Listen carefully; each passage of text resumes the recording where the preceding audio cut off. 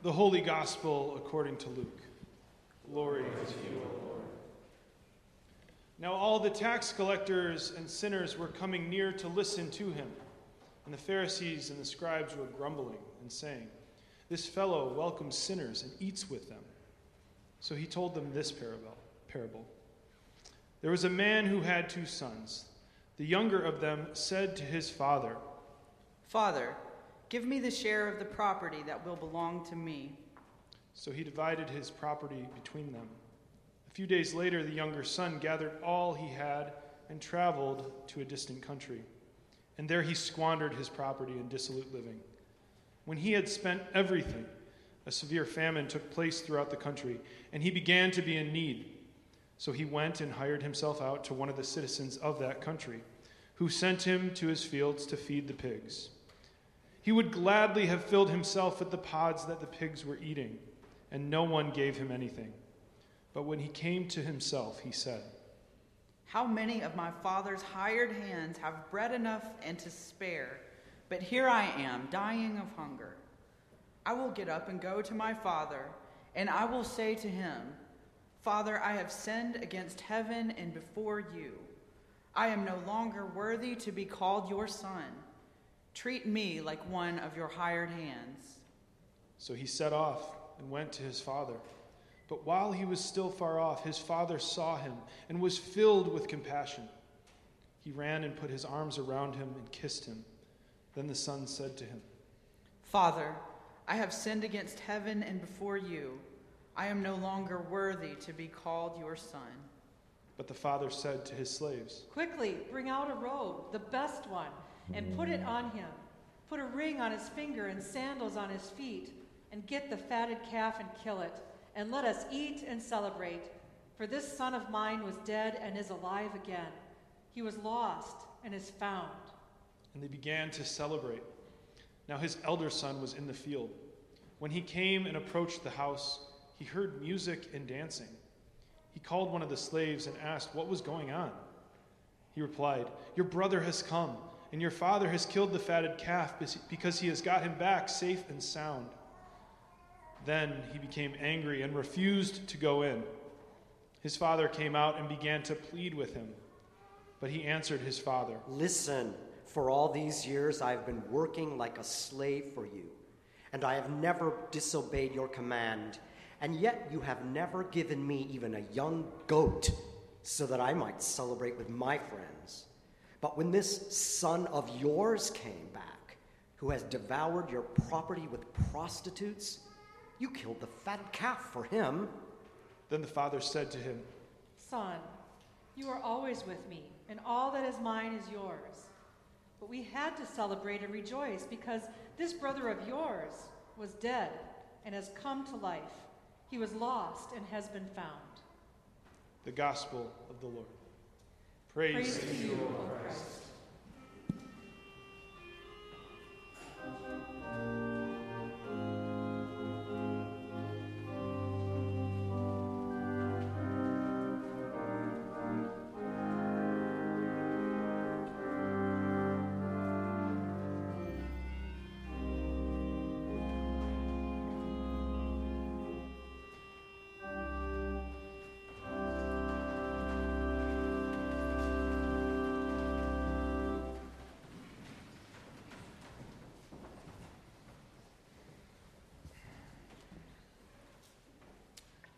When I was in seminary, the 2 most impactful books that I read were Volume 1 and 2 of a book series by Ched Myers and Elaine Enns.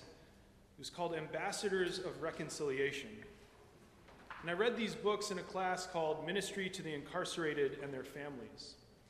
And these books were prophetic to me at that stage in life because they elaborated on our call to be peacemakers. And they even expanded my understanding of how we can engage in the work of restorative justice. Now that term restorative justice, it was new to me in seminary, and it might be new to you as well. And what it means is it's a way of justice that focuses on victim and offender reconciliation and communal healing. It's almost the opposite of what we currently know in our current criminal justice system of retributive justice, where Punishments are punitive and harsh and sometimes separate families rather than healing. And I was reminded of these principles of restorative justice that I learned back in seminary when I read the words from Paul in 2 Corinthians that we heard this morning. All this is from God, who reconciled us to himself through Christ and has given us the ministry of reconciliation. That is, in Christ, God was reconciling the world to himself, not counting their trespasses against them, and entrusting the message of reconciliation to us. So we are ambassadors for Christ. Since God is making his appeal through us, we entreat you on behalf of Christ, be reconciled to God. It is because we have been reconciled to God through Christ that we have been given this opportunity to be ambassadors of reconciliation. And I love that term, ambassador. It has such an impressive and stately feel to it. And it in fact means an accredited diplomat sent by a country as its official representative to a foreign country. And I thought about that definition, and I didn't think it really fit with this idea of being an ambassador of reconciliation. But then as I got more creative and thought about it a bit more, I thought that's exactly what we are. That's exactly what it means to be an ambassador of reconciliation. Because in our baptism, our citizenship was declared for us in heaven.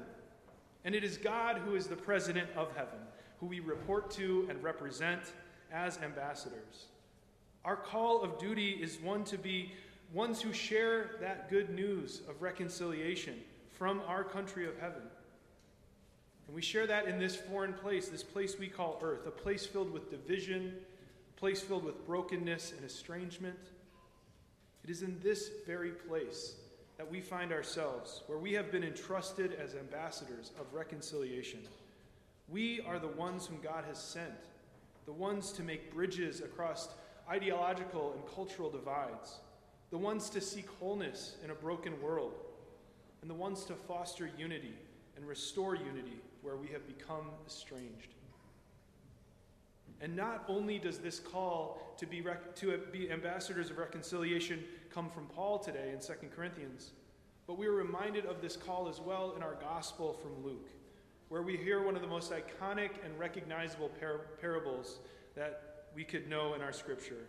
It's the parable often referred to as the parable of the prodigal son. And while I think that much of the focus of this parable does revolve around the younger son who takes his share of his father's inheritance just to squander it away, only to eventually come back home and be welcomed with grace, that is the central action at the beginning of the story, but there is another part of this story, and I think because of that, we need to give this parable a new name. And one author calls this parable the parable of a father reconciling estranged brothers. And I think to make that title even a bit more expansive and one that we can all relate to and situate ourselves in, let's call it the parable of the parent reconciling estranged siblings. And I like that title much more because there is this whole other sibling in the story that gets overlooked if all of our attention is on the younger prodigal sibling. There's the elder sibling who, in many ways, is just as central to this story. They are loyal to their parent, but in believing that they are somehow more loyal and therefore more righteous, they miss the point of grace and the invitation to grace that the parent is offering. Because when the parent decides to throw this elaborate party for the sibling who has returned, the righteous sibling just cannot even believe that this party is even happening, so refuses to come to the party altogether. And I think the climax of this moment in the story, when we realize just how deeply estranged these siblings have become, is when the older sibling will not even recognize their other sibling as their sibling, but says to their parent, "That child of yours."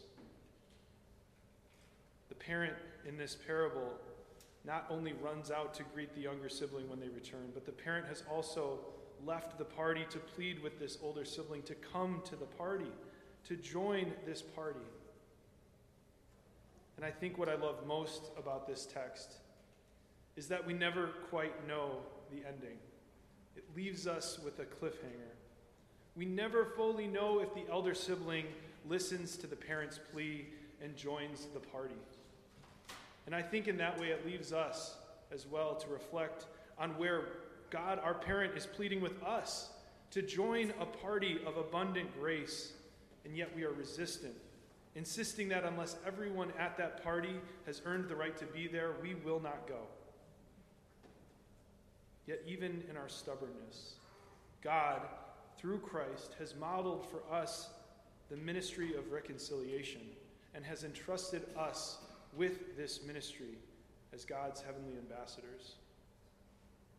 There will no doubt be times when we will take advantage of God's grace and squander it as if it were cheap. And there will also be times when we are like the elder sibling, not even recognizing the grace that we are invited to experience, because we are regarding others from the human point of view, from the individualistic, pull yourself up by your bootstraps point of view. And in those moments, we might even cry out to God, our parent, and say, God, this child of yours needs to be taught a lesson.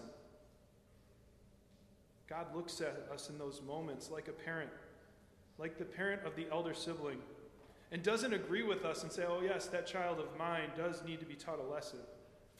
But instead turns it back towards us and says, not that child of mine, but that sibling of yours is in need of love and grace. Be my ambassadors of reconciliation. And that is when we once again return to the promise of our baptism. That is where we have been made one together in Christ. And once again, in the words of Paul from 2 Corinthians, if anyone is in Christ, there is a new creation. Everything old has passed away. See, everything has become new. We are reconciled through baptism and made new and one and whole together again. Our old, greedy, and stubborn selves die once again, and we return to our work and our call as ambassadors of reconciliation, bringing heavenly healing, wholeness, grace, and restoring unity to a foreign land that is in such deep need of those things. Maybe this morning you feel like the prodigal sibling returning to God. Maybe you see yourself as the elder sibling refusing to accept the grace being offered. Whatever the case may be, our parent has thrown us a party of abundant grace, and we are reconciled to one another and invited together to feast at the table of mercy. Amen.